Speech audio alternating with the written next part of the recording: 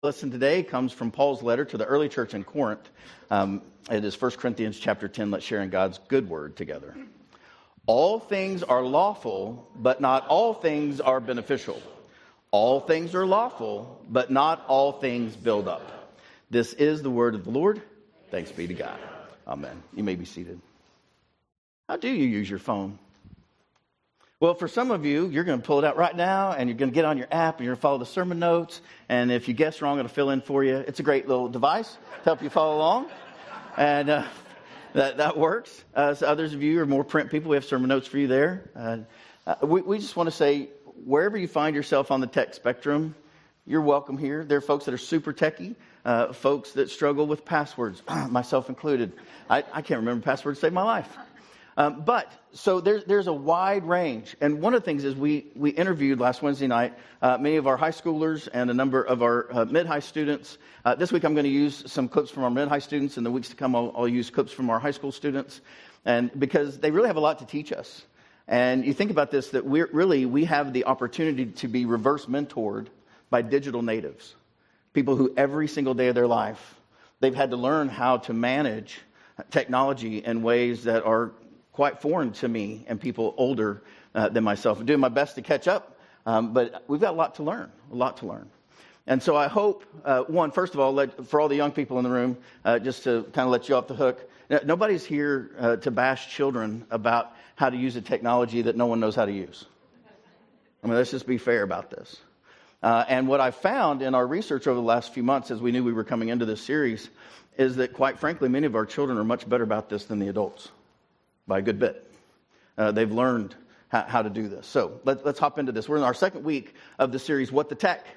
It is the promise and perils of our digital age. And I would say the sermon series today is called Alone Together.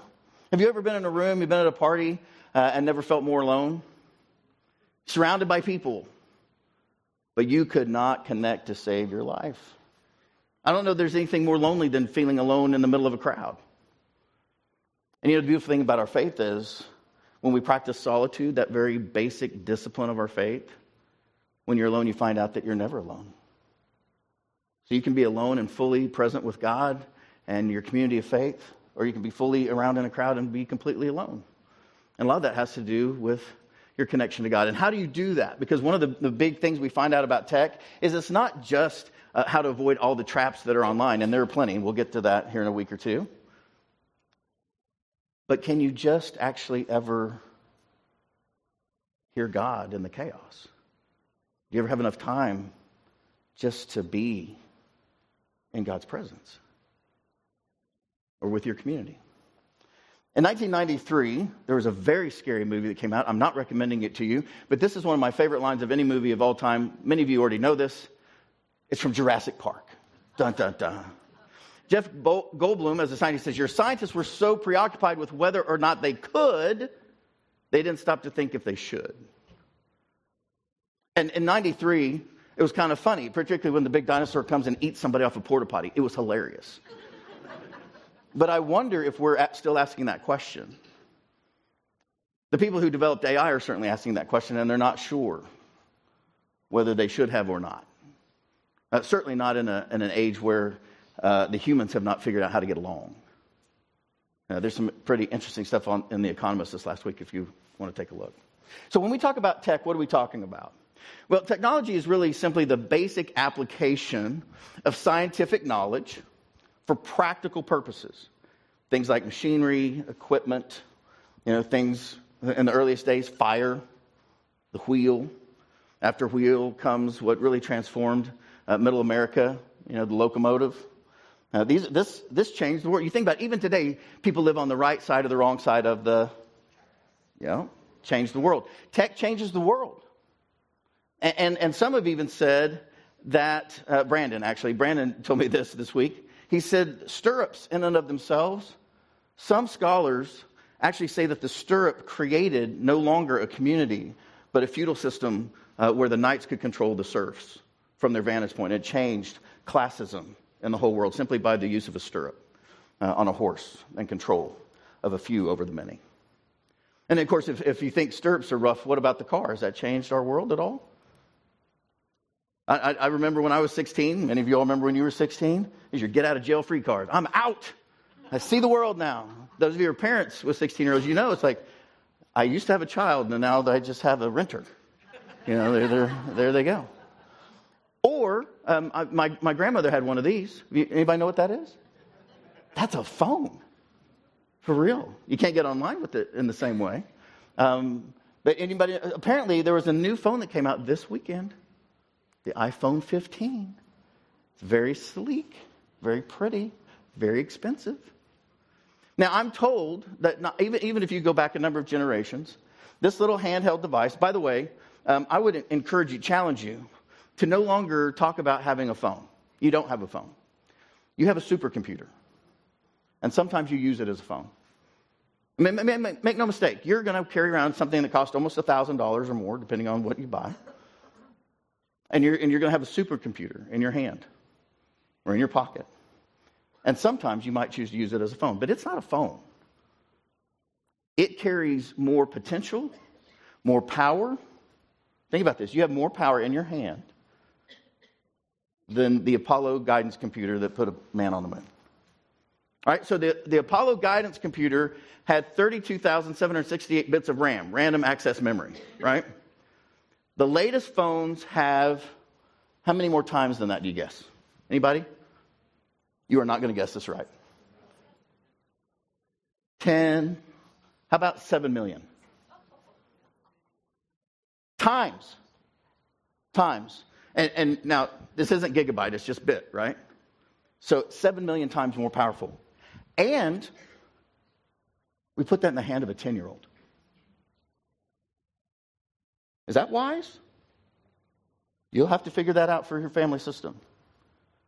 You are putting that kind of power, potential, memory, availability, power in the hands of children. Because we're afraid of something might happening to them. And some of those are legitimate. But I really want you to consider over the next 5 weeks what we are doing in our world when we place power with people with no training and maybe not the potential of maturity to actually manage that well. I would argue that certainly as a parent, I'm learning. Learn as fast as I can. And this is why it's so important. Because we can debate this text or that text. We can pick any issue you want to. But the bottom line is, I think right now, is we better figure out how we're going to live in this new world with God and each other. Because tech's in the middle of it. And so the big question of human spiritual formation today is our relationship with technology. How do we use it? What is it there for? Do we even speak into each other's lives? That I was sharing with the staff earlier, one of the things I'm most concerned about is the downward spiral of the birth rate in the world. Because people no longer see a need to be with one another. Because you can have your own AI girlfriend. You create her online. She does what you want, when you want, how you want. She looks like however you want her to look. You don't have to have another argument in your life. Or relationship. It has devastating effects for our world. And we've got to figure this out, friends. And the church is one of the few places left that you might consider trusting for truth and community and connection. And for our folks online, I'm glad you're with us. Tech can be great. We've got people that have worshiped with us for years now in Nebraska and Texas and Florida and Iowa. I mean, it can be great good. But make no mistake, particularly for those of us who are really learning, and that is what you do with your tech today, this afternoon, has massive implications for your soul in the future. If you've been around here, you know this. You make your choices, and then your choices make you. So what you see, what you choose to look at, what you choose to bring into your soul, into your mind, into your life, into your home, that doesn't just disappear. It carries with you. Because your character is the only thing that lasts, friends. And so it stays with you, whatever that is. And so the scriptures actually know a lot about that. The wisdom of the Proverbs, which is more than last week, right? It's more than 6,000 years old, maybe 8,000 years old. Says this, watch over your heart with all diligence. It's the most important thing about you. For from it flows the springs of life. I mean, when your heart's not right, nothing else is right. And by the way, Your tech doesn't make you do anything any more than drinking makes you do anything. It simply releases what's in your heart already. Right? So if you want to know what you think, what you believe, just look at your feed. Because it will simply feed back to you what you've already told it you're interested in. And so when we talk about our soul, right, what do we mean by this? We mean that our soul is that hidden side of us, or that spiritual side of us. Our thoughts, our feelings, our will, what we choose, our intention, our picker, our choices, our character. Who you really are when no one's looking. That's what's most important about you. Because you know this. Anybody know the death rate in Edmond, Oklahoma? 100%. We will all die. And then you know what happens? People go through your stuff. And, depending on what you set up in your Facebook account, somebody's looking at your Facebook account. And your Instagram and your Snap and all the rest of it, because that information doesn't go away. It just sits there for someone to discover it. Who you really are, your character. Then the question for you is that terrifying to you? You're like, finally, my grandchild knows I know every single thing about them. Both those things are possible. You see, your soul is the most important thing about you. Say that with me. Your soul is the most important thing about you. Your jobs will come and go. And I don't mean to be a downer, but your family will too. Everything comes and goes but your soul. That's the only thing that lasts. And that's why God looks at it. God looks at you, and he delights in you, and he loves your soul. But he's looking at your heart. He's not looking at your resume. He's not looking at your past. He's not looking at your sin. He's looking at who you really are, who you intend to be, who you want to be.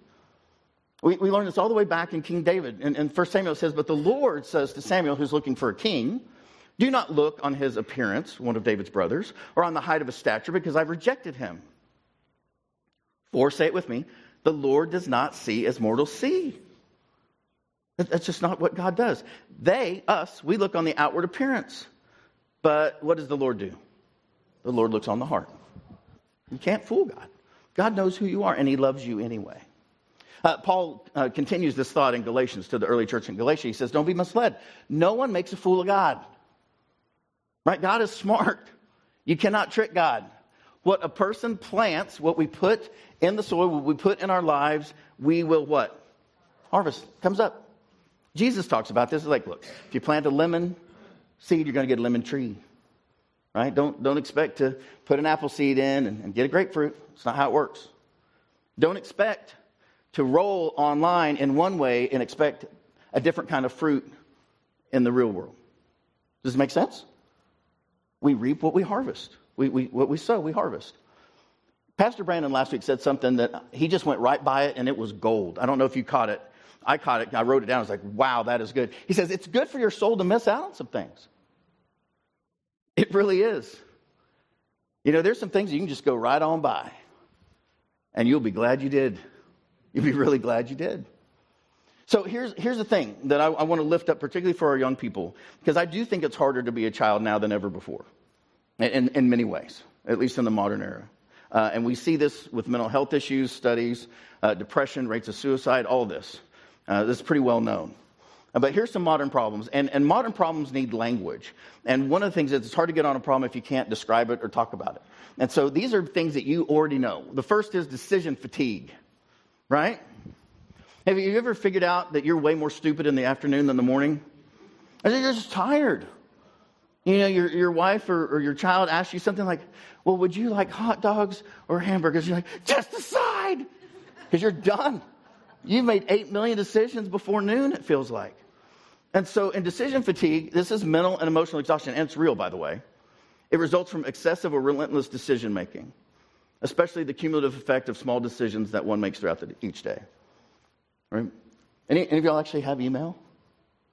You have to decide, what am I going to respond to? What am I going to delete? What am I going to hold? What do I have to be thoughtful about? Right, that's a real thing. And decision fatigue also leads to sleep debt.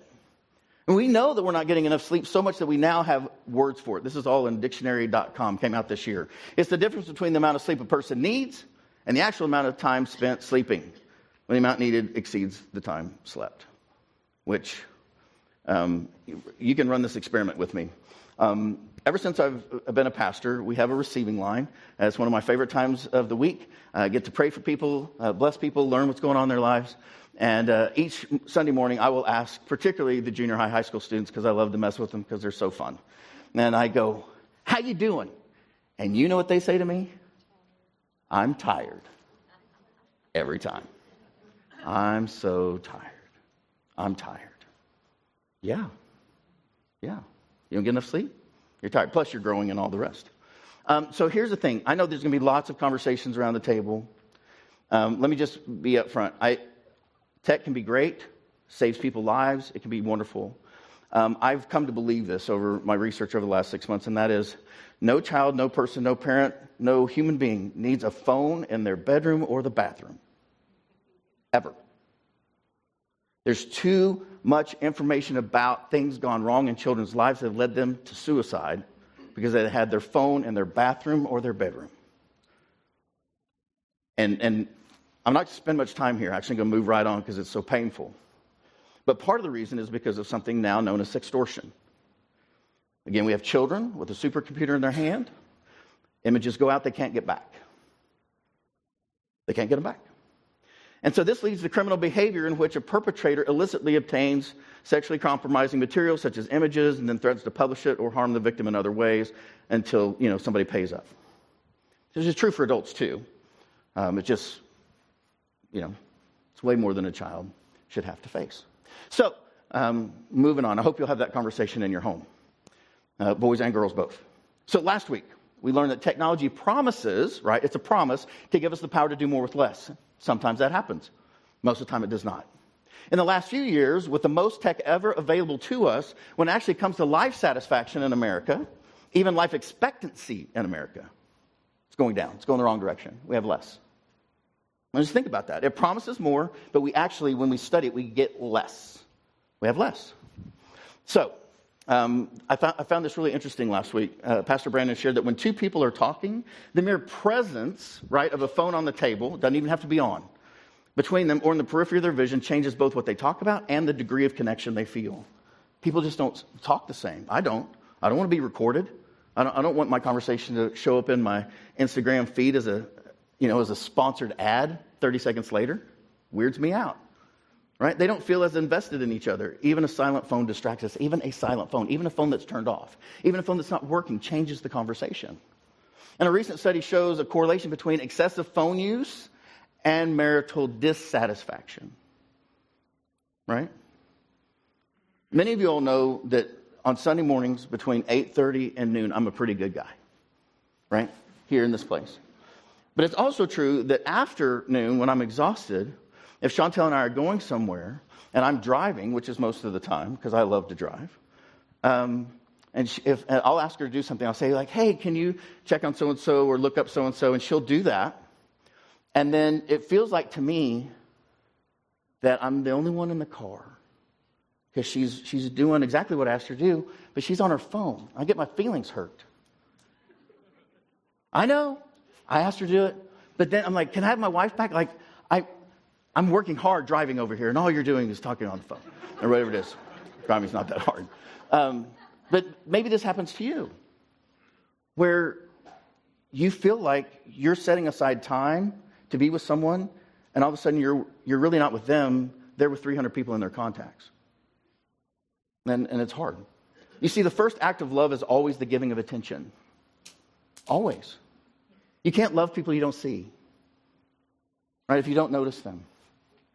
And so what that means is that we need boundaries around technology to live the joyful, full life that God has for us. That's what Jesus says he came to do. The thief, you could put technology there. It's a tool. But so often, it steals and kills and destroys relationship. Jesus, on the other hand, comes that we might have what? Life, real life, and have it abundantly. Any of you all, to the full, any of you all have ever been with me to Guatemala? Are those kids sad? No. Some of the most joyful people you would ever meet. We had Lydia Patterson Institute here on Friday night. Children who walk across the border every day to go to school and walk all the way home. Some of the most joyful kids you'll ever see in your life. Not weighed down by tech in the same way. Amy Crouch is the daughter of an author who writes about technology and families. She's 16. She said this. She says, when it comes to wonder comes from opening your eyes wider, not bringing the screen closer. That's good wisdom from a 16-year-old, right? And then a few months ago, I came across this video of Tim Cook, the CEO of Apple, right? And he just, this is surprising. He says, if I'm looking at the device more than I'm looking into someone's eyes, I'm doing the wrong thing. And he has a lot to profit about you staying on your phone. And he's like, look, it just doesn't work. He knows that. So this week, as we look at this, we want to just say technology can be used for great good. It can. It does. It is. I can move around because I have a fake knee. I have technology in my body. I'm a cyborg, right? And I love it. I can walk around pretty much pain-free in ways I couldn't before tech.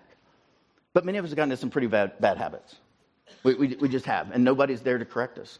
So I asked some of our students about this. Here they are. On their phones 58 times a day. Does that sound about right? Yeah. Is that like low for people your age or high or? That's probably low because they have like tons of different stuff to check. Like they would check their texts and snaps, TikTok, all this stuff. Do you even know what that stuff is? We have kids in mid-high who are using app after app after. This is like their job. They're checking this, and then I got to check that, and then I got to check this, and then I got to check that. And that's just to be on an even playing field in the social arena in their life. Can you imagine? I'm pretty sure, Chantel's pretty sure, that if cell phones were around, if smartphones, smart computers were around when I was in junior high and high school, I would not be your preacher. For sure. Right? There's no way. I would never want to live in a world where any moment, anything I said ever could be recorded or repeated or shown to anybody, however, whenever. Do y'all remember being 7th grade boys? That's the season where we use silly stuff. Crazy stuff. And so I just want to say, again, this is really not so much about the kids as it is all of us. Adam Hamilton, who preached this series in January, earlier this year, differently than we're doing it, but he has a granddaughter, Stella, who he loves, and she makes it to every sermon, pretty much. And Stella's amazing. And anyway, so for Christmas, she made him a computer of clay. And so here he is with this little laptop that she made him. This is our largest United Methodist Church in the world. It's a little apple you can see. And so if you're at Resurrection, you would go, ah. And so here's the little key tabs that she put on there, little keyboard. And then on the screen, I love you. Oh, right. One day I'll be a grandfather too, and I'll get cool clay gifts. But not today. So here's the thing. You know what? Adam stopped and he goes, you know what though? He goes, that's how she sees me. If she wants to tell me I love you, she's got to do it through a screen. Because every time she comes to her papa's house, he's on a screen. Because he's in a meeting, or he's doing a Zoom, or he's preaching. Because, I wonder, do your kids, do they have to fight for your attention? I really believe we have the first generation of children who actually have to fight harder for their parents' attention than anybody else. There's a TED Talk, which, by the way, the TED and TED Talk is technology. I don't know that this is a person of faith, but I think she's onto something. She says, no one's coming to turn off your TV. No one. No one's coming to put your phone away. No one's coming to save your marriage. No one. No one's coming to do that for you. Right? Mel Robbins says, when you become 18, nobody tells you that it is now going to be your job to parent yourself. The bottom line is no one's coming. No one. She goes on, it's one of the best known TED Talks out there. And she's like, look, if you're waiting for the day where you feel like it, that day's never coming. No one walks into your house and goes, oh, you need to put your phone away, adults. No one does that. You have to do it yourself. Now, as a person of faith, I would say, if you'll invite the Holy Spirit into your life, you've got a whole different level of joy potential. You have a whole other level of power that you can invite into your home, into your life. When you have a community of faith that actually helps you, gives you little baskets to remind you, hey, you don't have to live like that. You don't have to lose the relationships around you. You can actually choose to live differently, but you will have to choose it. right? So when parents are asked to identify their top fears about the safety of their children, what do you think tops the list? It's not cars anymore. It's not stranger danger. It's not even any physical threat. It's the internet, social media. That's what parents are worried about. And when they plot the age of first smartphone use with mental health, which people have done, kids who get smartphones earlier become adults with worse mental health across the board. It's not once in a while. It's not sometimes. It's across the board. The earlier a child gets a smartphone, the worse their mental health is over time. Tracked out. Right? Now, our students had some really good reasons of why people might need a phone, and there are some. There are exceptions. There's exceptions to these kinds of rules, of course. But here's the thing. Children used to compete between each other for a parent's attention. My sister and I, we would, try to be silly in front of my dad. He would have a paper. That was a technology, right? And he would just put it up so he would not have to look at us, right? I remember having a little hand, pull it down, Dad. He's like, go away, right? And so that's how Deb and I did it. But now they compete with the entire world. Not 7 billion. Because the whole world's right there. We're like, look at me, look at me, look at me. And again, Dallas Willard says the first act of love is what? Attention. Attention. You actually have to show up to win. So let me ask you the question. Do your children compete for your attention?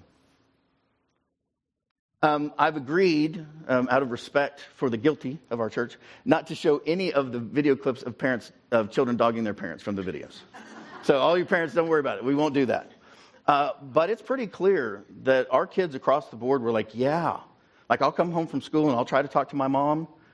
And she's like, uh-huh. And about 5 minutes later, she'll go, hey, how was your day?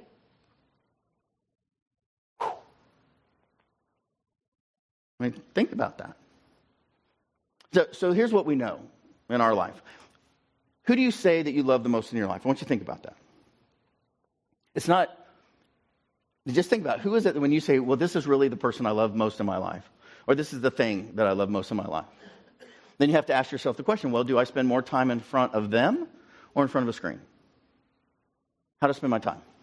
And for some of you, the person you love is across the world, and so that's the same thing. Your screen and them are the same thing. Okay. But for many of us, we say we love this, and we spend our time on that, which means we're not telling the truth. We're not integrated about what we really believe and what we do. And that causes us stress, great stress, and sickness. So we know around here that who and what we love, you simply have to look at your calendar, right, your time, and your bank account. That's what you love. It's really that simple. We used to say checkbook, but nobody does that anymore. Right? So just look at your bank account. Where did the money go? Where did my time go? And that's what you love currently. That's what you love, because that's what you're committed to. And so we have to ask the question. This was interesting. I asked the kids, I was like, the young adult, the students, I said, do you know anybody addicted to their tech? And they're like, oh yeah. Are you addicted to your tech? Oh no. That's how we are. So we have to ask ourselves, am I addicted to my tech? So here's how you do it. Do a tech check. How do I feel when I'm away from my phone? Here's a newsflash. Some of you know this. I feel great. I love it. It's so bad, in fact, that I have a hard time getting back on my phone. And now you know. That's why you never text me back, because I don't have my phone on. Matter of fact, it was more than 10 years ago I figured out that in order for me to survive this job, when it came to Sabbath, I had to leave my phone in the garage. I couldn't even plug it in the house, because I would never rest again, and I'd burn out. I'd have burned out a decade ago had I not learned how to do this. It's really a different kind of life being a pastor with 24/7 access, which no one survives, by the way. Right? You got to do it differently. So I will own this. It feels considerably different whether you planned it or not. Right? It's one thing to plan and say, I'm going to be off my phone from here to here, and that feels great. It's not so great when you're on a business trip and you need to get on a call and you're like, where's my phone? Right? Those are different. So how do I feel when I'm on a trip and I can't find my charger? Relax. They've got 40 of them at the front desk. Everybody's left their charger at the hotel. Right? So it's fine. Or I had one of my staff members, they said, it's so great. I just texted my kids and said, I forgot my charger. I'll check in on Monday. They were free. Think about that. So when you're anxious or sad or angry, what do? Do you pray? Take a walk, talk to God, get outside, look at the stars? Or do you scroll?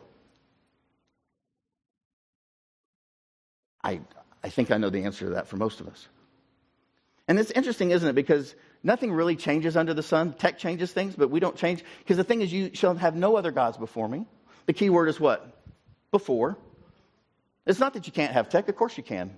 You need it for all sorts of things. But it's not to be before. Have you ever been accused of something called phubbing? Anybody know that phrase? I learned it this last week. It's simply snubbing a person with your phone. Right? It's a phone snub. And Tracy Foster, who is the co-founder of Screen Sandy, she says, even if you're checking your phone for good things, you're often losing some things that you don't even realize, like the relationships around you. And so I asked the young people about this as well. This is what they said. When you're with somebody and they look at their phone instead of be with you, it's snubbing someone with your phone. Yeah. Has that ever happened to you? Yes. What was that like? Well, like if you're if you go somewhere with a friend or something and you either like don't have a phone or your phone's off, or you just want to talk to them and like get to know them or something, and they're on their phone, it just doesn't seem like you're into it. Like you're not being. Do it, Alex. Go ahead. Like you're not being listened to and they're not paying attention to what you're saying. Yeah. Does it hurt your feelings? Yes. Yeah, it hurts my feelings. Yeah. That's never happened to you, though, Audrey, right? No, it has. It has? Yes. Yeah. It feels like you're not with the person, and it feels like you're not present with them.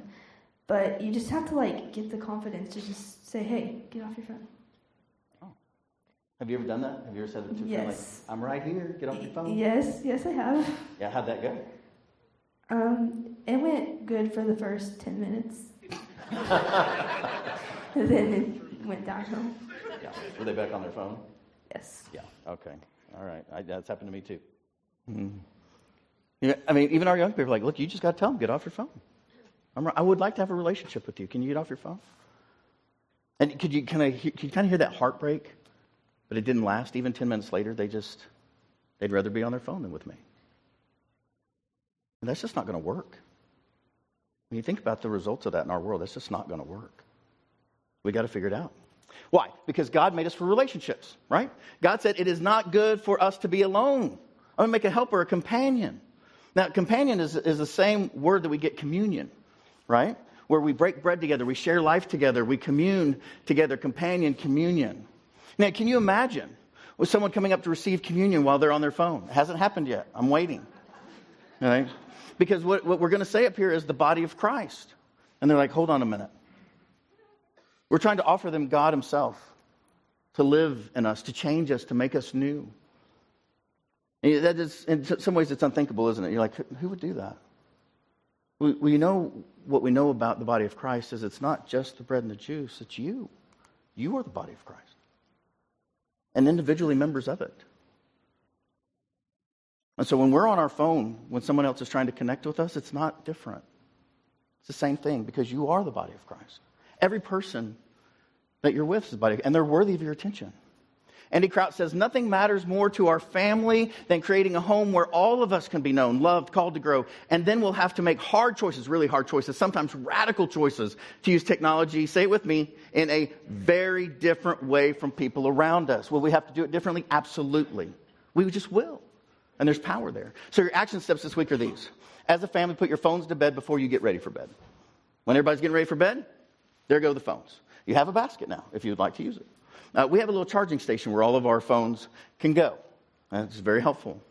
Tracy Foster, again from Screen Sanity, says one of the biggest indicators for mental health and wellness is sleep. So even if our kids are on Duolingo to learn Mandarin, not a bad thing, it's still better for them to be sleeping. It just is.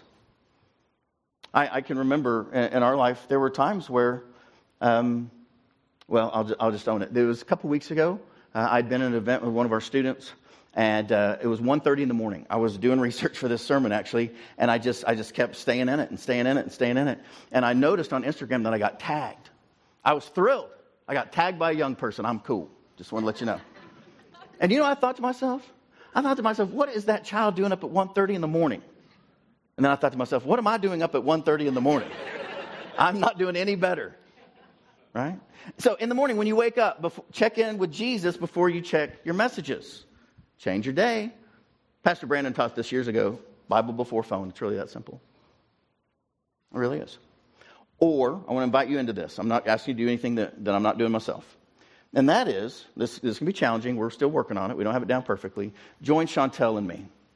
We're putting our phones away an hour a day, and that's when we have a meal together.